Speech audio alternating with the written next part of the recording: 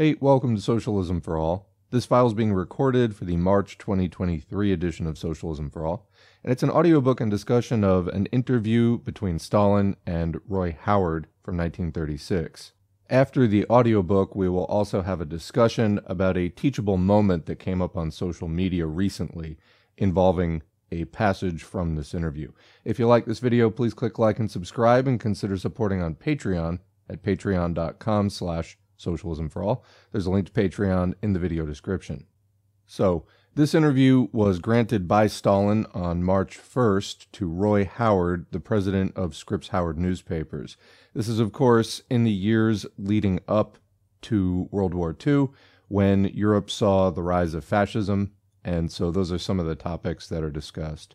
The source is Stalin Collected Works, Volume 14, published by Red Star Press Limited, London, 1978. HTML transcription and markup by Salil Sen for Marxists Internet Archive, 2008. Thanks as usual to MIA@Marxists.org for hosting this and thousands of other free Marxist texts. Let's begin. Howard, what, in your opinion, would be the consequences of the recent events in Japan for the situation in the Far East? Stalin, so far it's difficult to say. Too little material is available to do so. The picture is not sufficiently clear. Howard, what will be the Soviet attitude should Japan launch the long-predicted military drive against Outer Mongolia? Stalin, if Japan should venture to attack the Mongolian People's Republic and encroach upon its independence, we will have to help the Mongolian People's Republic. Stalmanyakov, Litvinov's assistant, recently informed the Japanese ambassador in Moscow of this and pointed to the immutable friendly relations which the USSR has been maintaining with the Mongolian People's Republic since 1921. We will help the Mongolian People's Republic just as we helped it in 1921.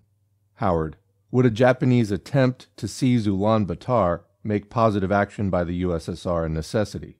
Stalin, yes. Howard, have recent events developed any new Japanese activities in this region which are construed by the Soviets as of an aggressive nature? Stalin, the Japanese, I think, are continuing to concentrate troops on the frontiers of the Mongolian People's Republic, but no new attempts at frontier conflicts are so far observed. Howard, the Soviet Union appears to believe that Germany and Poland have aggressive designs toward the Soviet Union and are planning military cooperation. Poland, however, protested her unwillingness to permit any foreign troops using her territory as a basis for operations against a third nation. How does the Soviet Union envisage such aggression by Germany? From what position? In what direction would the German forces operate? Stalin, history shows that when any state intends to make war against another state, even not adjacent, it begins to seek for frontiers across which it can reach the frontiers of the state it wants to attack. Usually the aggressive state finds such frontiers. It either finds them with the aid of force, as was the case in 1914 when Germany invaded Belgium in order to strike at France, or it borrows such a frontier, as Germany, for example, did from Latvia in 1918 in her drive to Leningrad. I do not know precisely what frontiers Germany may adapt to her aims, but I think she will find people willing to lend her a frontier.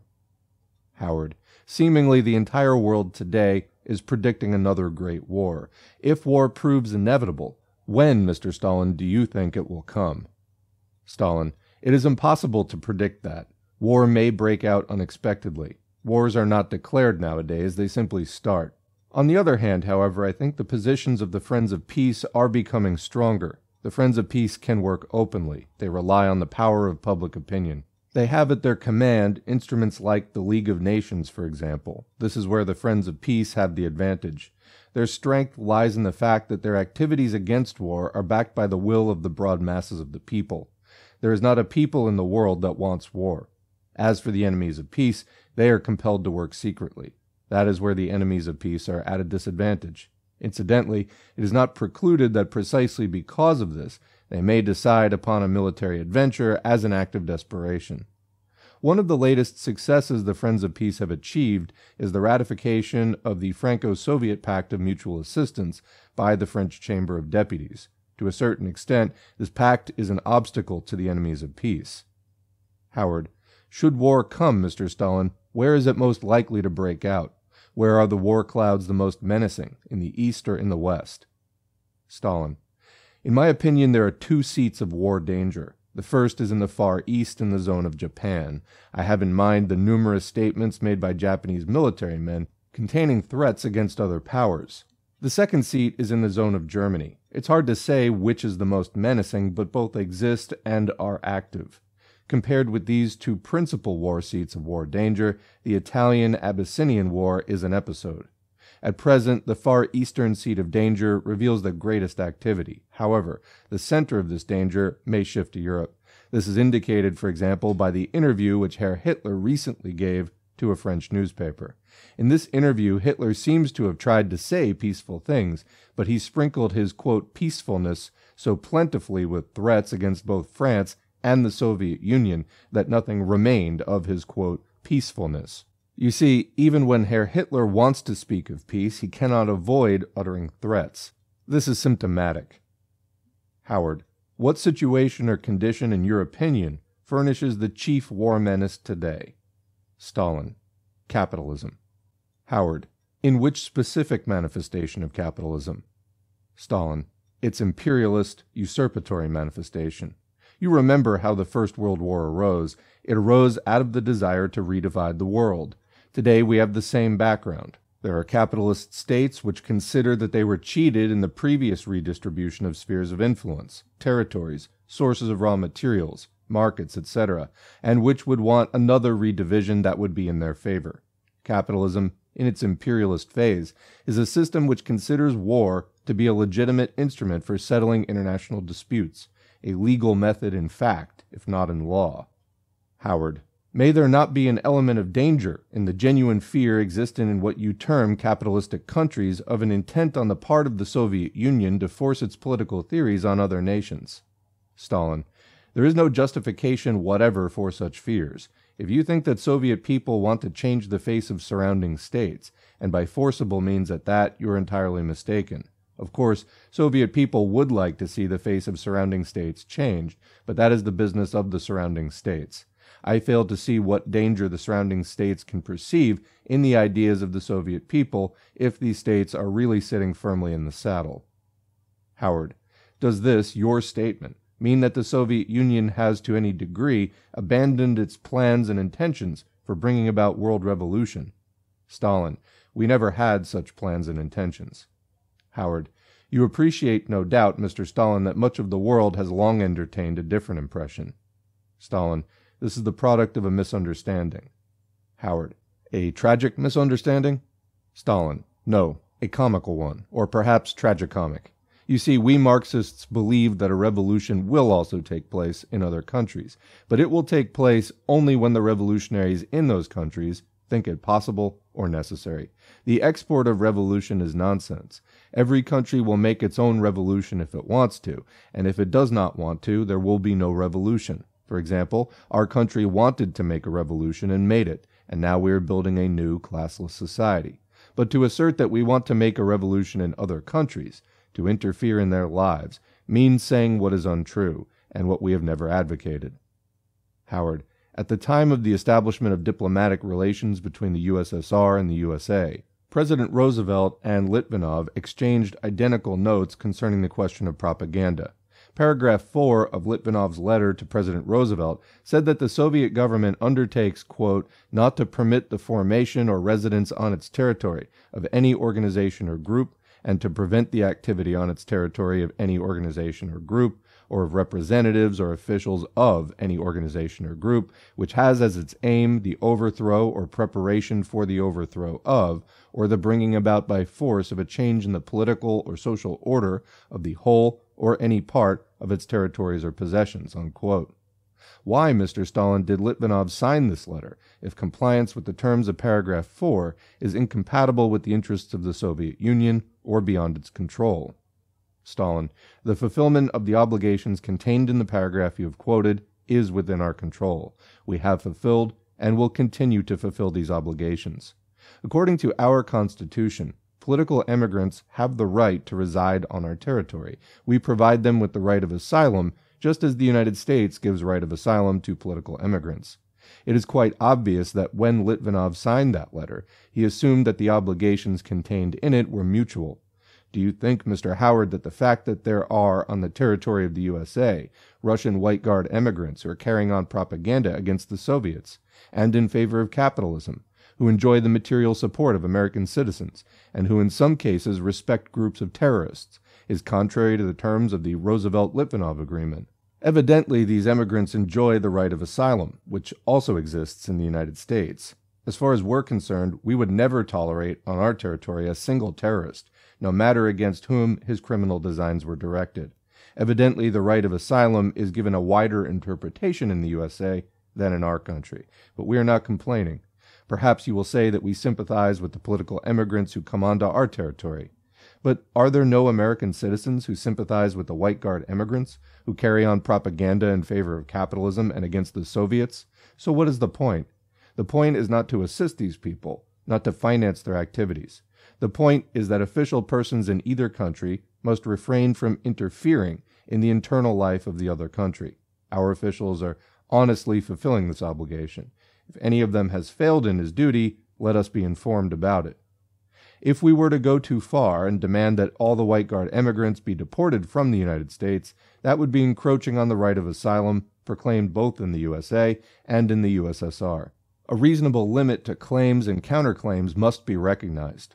Litvinov signed his letter to President Roosevelt not in a private capacity, but in the capacity of representative of a state, just as President Roosevelt did. Their agreement is an agreement between two states. In signing that agreement, both Litvinov and President Roosevelt, as representatives of two states, had in mind the activities of the agents of their states who must not and will not interfere in the internal affairs of the other side. The right of asylum proclaimed in both countries could not be affected by this agreement. The Roosevelt-Litvinov agreement, as an agreement between the representatives of two states, should be interpreted within these limits. Howard, did not Browder and Darcy, the American communists, appearing before the 7th Congress of the Communist International last summer, appeal for the overthrow by force of the American government? Stalin, I confess I do not remember the speeches of comrades Browder and Darcy. I do not even remember what they spoke about. Perhaps they did say something of the kind, but it was not Soviet people who formed the American Communist Party. It was formed by Americans. It exists in the USA, legally. It puts up its candidates at elections, including presidential elections. If comrades Browder and Darcy made speeches in Moscow once, they made hundreds of similar, and certainly stronger speeches at home in the USA. The American communists are permitted to advocate their ideas freely, are they not? It would be quite wrong to hold the Soviet government responsible for the activities of American communists.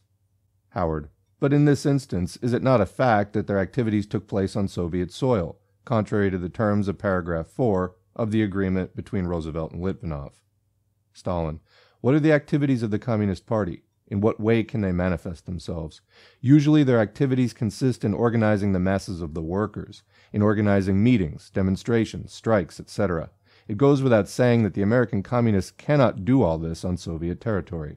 We have no American workers in the USSR.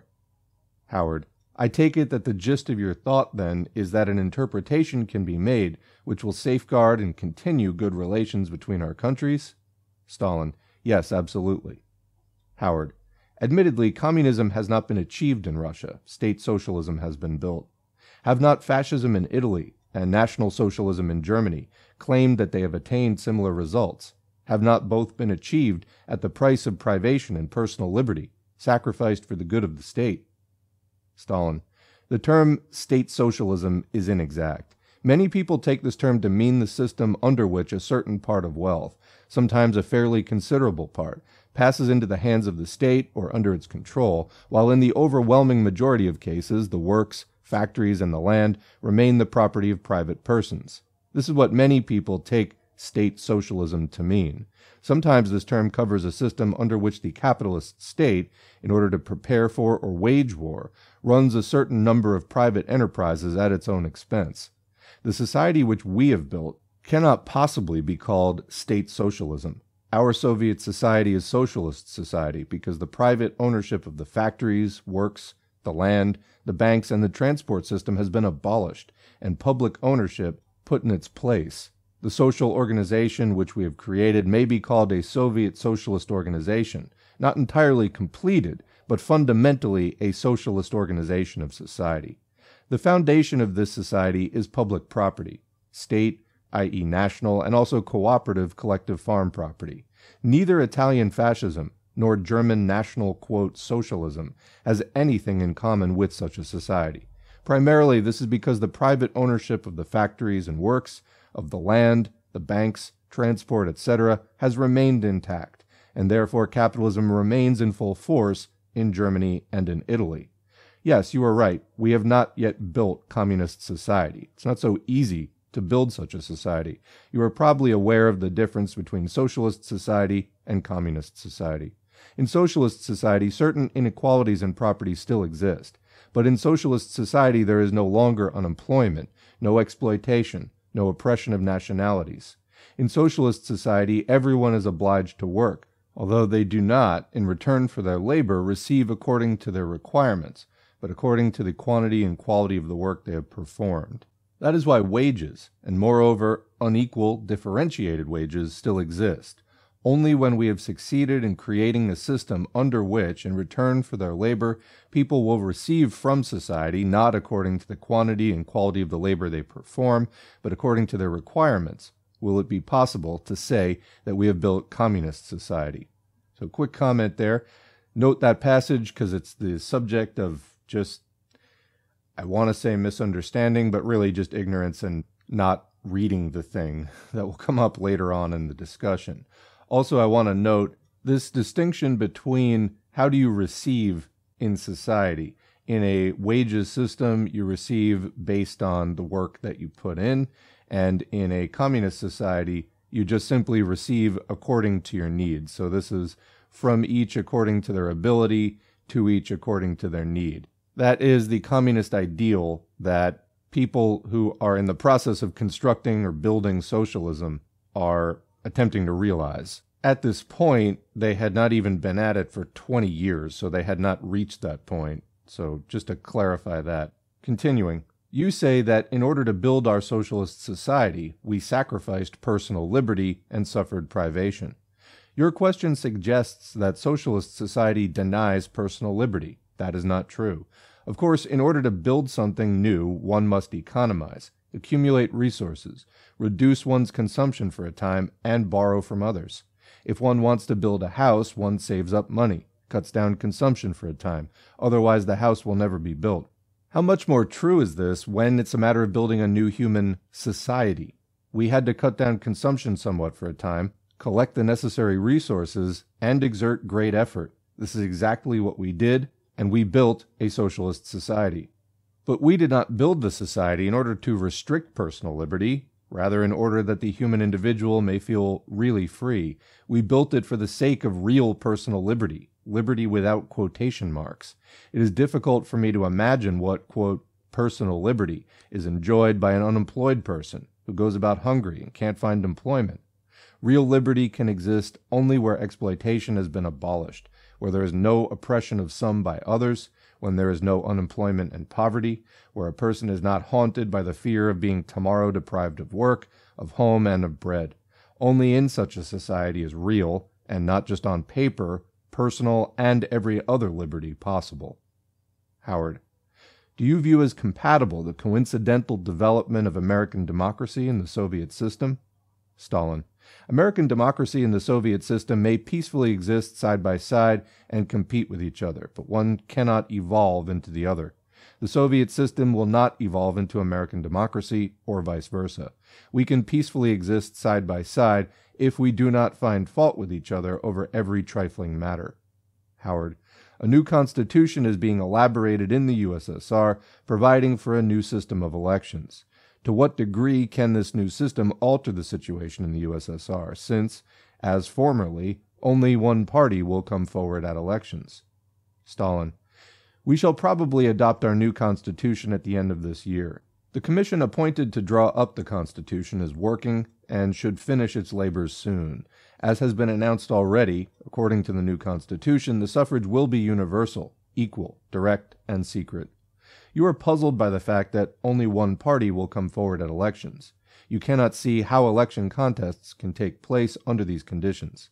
Evidently, candidates will be put forward not only by the Communist Party, but by all sorts of public, non-party organizations. And we have hundreds of these. We have no contending parties any more than we have a capitalist class contending against a working class, which is exploited by those capitalists.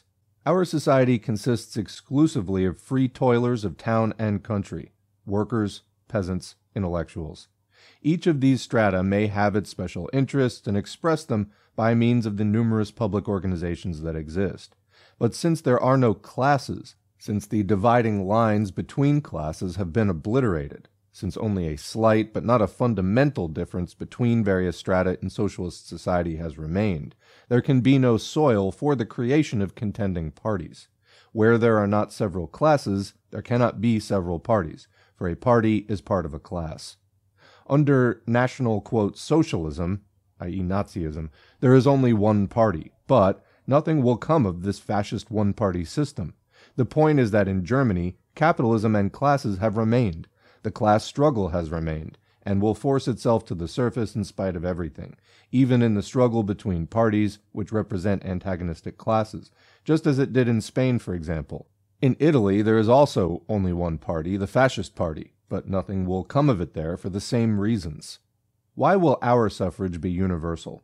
Because all citizens, except those deprived of the franchise by the courts, will have the right to elect and be elected.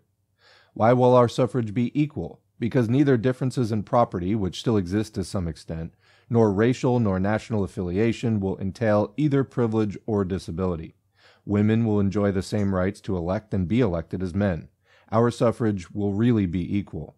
Why secret? Because we want to give Soviet people complete freedom to vote for those they want to elect, for those whom they trust to safeguard their interests. Why direct? Because direct elections to all representative institutions, right up to the supreme bodies, will best of all safeguard the interests of the toilers of our boundless country. You think that there will be no election contests, but there will be, and I foresee very lively election campaigns. There are not a few institutions in our country which work badly. Cases occur when this or that local government body fails to satisfy certain of the multifarious and growing requirements of the toilers of town and country. Have you built a good school or not? Have you improved housing conditions? Are you a bureaucrat? Have you helped to make our labor more effective and our lives more cultured? Such will be the criteria with which millions of electors will measure the fitness of candidates, reject the unsuitable, expunge their names from candidates' list, and promote and nominate the best. Yes, election campaigns will be very lively. They will be conducted around numerous, very acute problems, principally of a practical nature, of first-class importance for the people. Our new electoral system will tighten up all institutions and organizations, and compel them to improve their work. Universal, direct, and secret suffrage in the USSR will be a whip in the hands of the population against the organs of government which work badly. In my opinion, our new Soviet Constitution will be the most democratic constitution in the world. Published in Pravda, 5th of March, 1936. So that's the end of the audiobook. I mentioned that there was a current events tie-in. Indeed there was, so let's start with this character, somebody named Nathan J. Robinson, who runs an ostensibly socialist magazine called Current Affairs, and, as one commenter put it, has a penchant for dressing like a C-tier Batman villain. I'm thinking ventriloquist. Anyway, this magazine, quote, socialist magazine, made headlines not that long ago in places as sort of prominent as Newsweek and Vice. Why? Because the employees organized and they were proposing to turn the thing into a co-op, and he fired them. Very socialist. And again, if you dig into this a little bit deeper, this is the kind of ad that they run. This was actually run in the article that we're about to read. Goes well with a beignet. When you're loafing in a street cafe, sipping your café au lait and nibbling a French donut, the only company you need is Current Affairs. I'm sorry, but that's not actually that relatable to most people. But this is how they see themselves, present themselves, and I guess see their readership as well, which I just don't know who that appeals to. Well, aside from Nathan J. Robinson. But anyway, Current Affairs published this article, which was announced on Twitter with this tweet: I know everybody has been waiting a long time for the current affairs takedown of Stalin. To which I think we all said, finally, someone had the courage to attack Stalin. Thought the day would never come. Well, wait no longer. And so there's the article, Stalin will never be redeemable. And the ratio on this was huge. You can see it starting there in the bottom of the graphic. As one person said, the only thing anyone has waited for from current affairs is a union contract. Someone else said, pretty sure we're not only not waiting for you to do this, we told you not to do it. But anyway, funny stuff in there.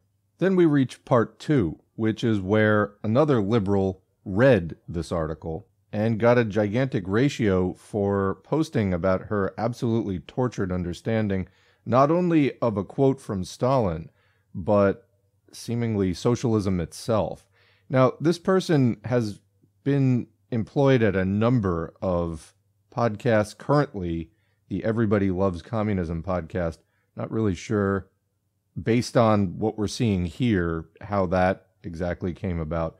But anyway, used to work for Sam Cedar, and my guess is the liberalism just never really left this person. What follows really is truly embarrassing. So this is how it started. Whatever else you think of Stalin, this is a weird thing for an ostensible communist to say. I will take the bread, but leave the wage labor, thanks. And then there is the quote, which is actually featured in that article by Nathan J. Robinson, and it's from Stalin, the thing that we just read. Quote, it is difficult for me to imagine what, quote, personal liberty is enjoyed by an unemployed person who goes about hungry and cannot find employment. Now, obviously, Stalin is talking there about capitalism because in the United States, for example, everything's, liberty this, liberty that.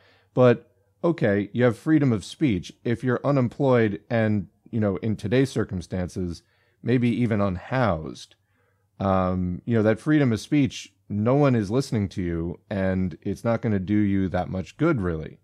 So anyway, that's kind of the thing here. If you don't have economic security at least a certain baseline, then what good are those liberties? Those liberties really are creatures of the capitalist class who have all the economic security because they're exploiting the working class.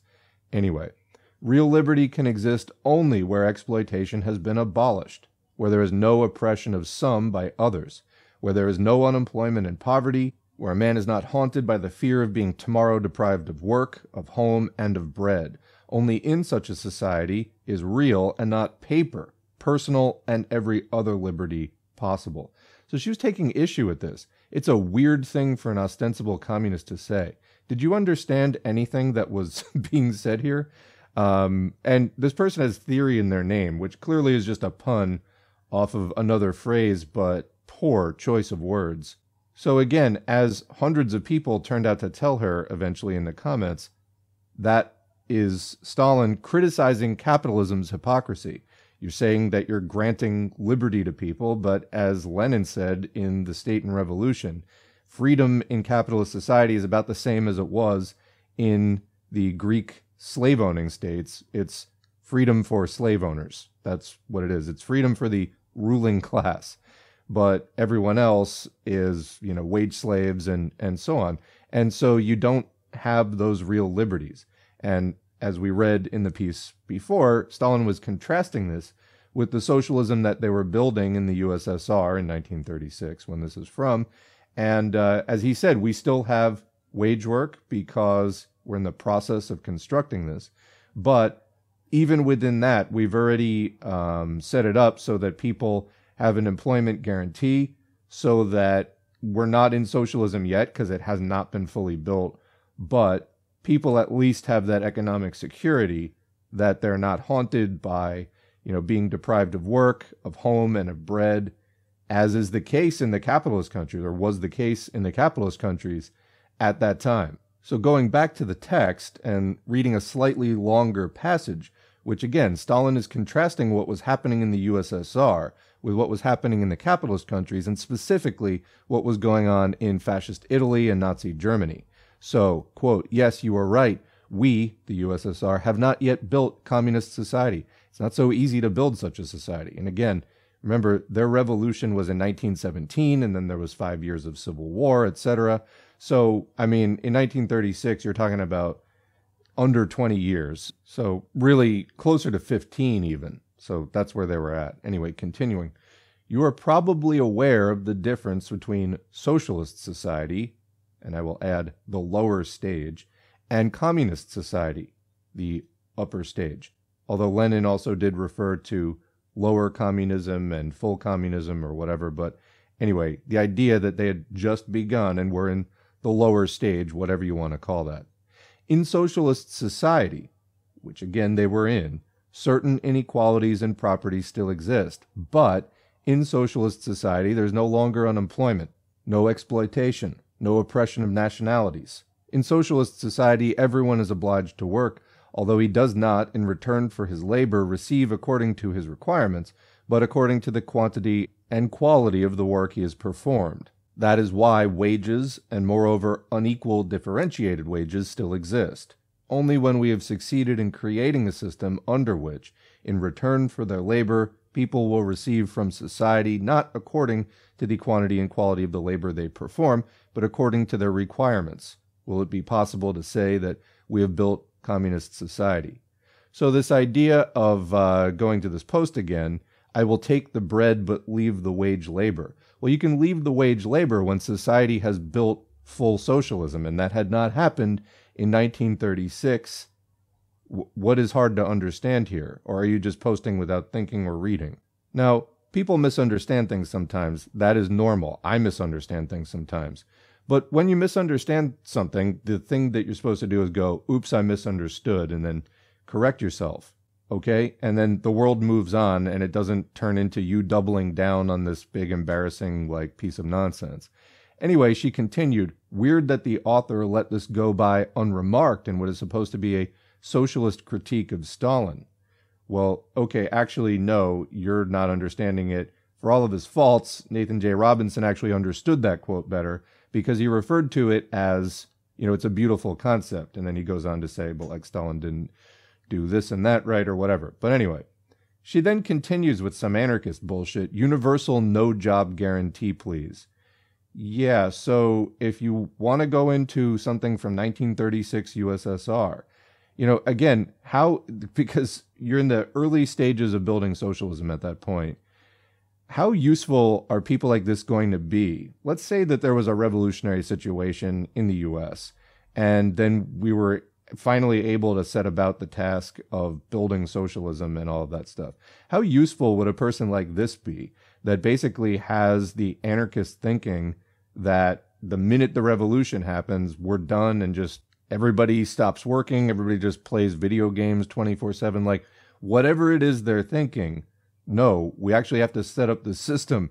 And yeah, under socialism, especially under communism, things will be more efficient. People will be able to work less because we're not just, working to buy some capitalist a second yacht or another island or whatever it is.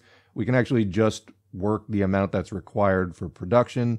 And although, if this were to happen in an advanced country today, there would be a lot of work. I think, as far as, undoing U.S. policy in other countries and helping underdeveloped countries or overexploited countries to, there'd be restitution made in the form of probably massive amounts of assistance, which wouldn't just be financial. It would also be, sending people to help actually to repair all the damage that's been done, whatever it would be. I don't know exactly what it would be. But the point is there would be a lot of work. Okay, that's the point. There would be a lot of work if there was a revolution happening in, modern UK or USA or Canada or France or Germany or Italy, whatever. There would be an enormous amount of constructive work that could be done, and just not, universal no job guarantee. That is an enormously selfish and lazy point of view that is not going to help anybody in a revolutionary situation. So Lenin had a piece called A Great Beginning, which was about the communist Subotniks' days of basically volunteer labor, where people were going around in, very early revolutionary Russia, right after World War I and all of that, to try to reconstruct things so that they wouldn't get taken over again by the capitalists. And of course, there was a long war waged against socialism. So yeah, these things need to be defended. You need organization. You need, especially in a more backward country like Russia was at that time, you need to industrialize quickly, and that doesn't just drop out of the sky. People have to work for it. So anyway, people dropped in on this thread and I was actually really heartened by the replies because there was a lot of people who got it replying. I mean, some comments were just sort of, insults and whatever, some of which were funny, but a lot of people were dropping in and explaining to her, like, why this was wrong. For example, on the screen there, it doesn't say wage labor, it just says work. She replied, linking unemployment and poverty is a pretty clear indication he's talking about wage labor. I dropped in and I said, yeah, because he's criticizing capitalism. Like, have you even read this thing? And she kept posting about it throughout the day, even when many people were dropping in and trying to explain this. So this is, some of what's going on still in the self-styled, U.S. left. I do think that the movement is getting stronger. I mean, for example, we've documented the struggle against the sort of Maupinite and infracell neo-fascists that are trying to call themselves Marxist and basically confuse the world about what it means. And then this is another example of it. Although of a different character, this leans more in a sort of ultra-left or anarchist direction. So anyway, I posted about this. I just said it happened again, and I referenced a sort of very famous exchange that got screenshotted a lot. So one person asks a sort of large anarchist account, how would eyeglasses distribution work under anarchism? Would there be roving optometrists, or would there hopefully be one per commune? Okay, so here's the answer. It's just this simple. Buckle up. I need glasses. Hey, I like making glasses and helping people who need them. Take these. Thanks. Wow, it's just that simple. Somebody replied to this. They're like, I work in optics. These people have no idea what they're talking about, from, lens crafting to testing to it's a lot more complicated than this. So anyway, somebody asks the poster we were talking about before, who makes the bread? In other words, you want the situation where just, okay, nobody works. What happens then? The reply, we'll work it out amongst ourselves, like housemates getting together and figuring out chores. Can I just say, if you were trying to convince anyone, you lost in the first sentence. Anyone who's ever had housemates. I mean, come on. Continuing, personally, I love cooking for people and would not need to be coerced. Okay, now let's apply this to railroads and open heart surgery. And so we're just going to have people vibing on stuff. When they're in the mood to, cook for hundreds of thousands, millions of people, they'll do it. When they don't, I guess we don't eat. She then went on to explain that this would happen in small social units of like 200 people or something, which prompted a whole bunch of other questions. What about people whose jobs only make sense when you're doing them for more than 200 people? Who builds trains in this scenario? Things like that. This is anarchist brain stuff. In the end, when you systematize this stuff, it just turns out to be a job with extra steps. So can we just refer to it as work? Now, again, the basis on which people get paid and the distribution of resources, as you get closer to full communism, you get closer to the ideal of from each according to their ability, to each according to need. And that's fine. Until you've built that system, you're not there. So anyway, it's just sort of a moot point or hypothetical. And again, ultra left. You're just speaking about something that is not materially possible at that particular time. And if it's not possible, then you can work towards it, but you can't just act as though it's a possibility. It isn't. Anyway, back to the sort of anarchist brain stuff of, we'll just figure it out like housemates. Here are a few more examples. So this is, again, questioning an anarchist. This is literally how all specialization works. How would you produce medicine? This was the completely straight-faced answer. Make a few friends with a chemistry degree. Okay, where did they get said chemistry degree? Are there schools in this scenario? Like, are the schools just a few friends that had education degrees, or how did that work? Anyway, leaving that alone for a moment, let's assume that a chemistry degree is a thing that you can just get. Then, step 2, buy some lab equipment from one of thousands of lab equipment suppliers. which again is just people who like vibe on making lab equipment. And that's totally a sustainable, doable system because they feel like doing it every single day. Step 3, learn chemistry or pick up, well, I guess this would be instead of making a few friends, or I don't know, learn chemistry or pick up a medicine book from a local library. If those still exist, and again, if people who have medical knowledge, then sit down and do all of the work that it takes to produce a, quote, medicine book. Then I guess also another possibility is talk to rural doctors and healers who are already doing this now out of necessity. Okay. I mean, there is a place certainly for people to use various natural things as health supplements. That's entirely fine. But it's not always going to produce all the results that we could do by also adding in synthetic medicines and things like that.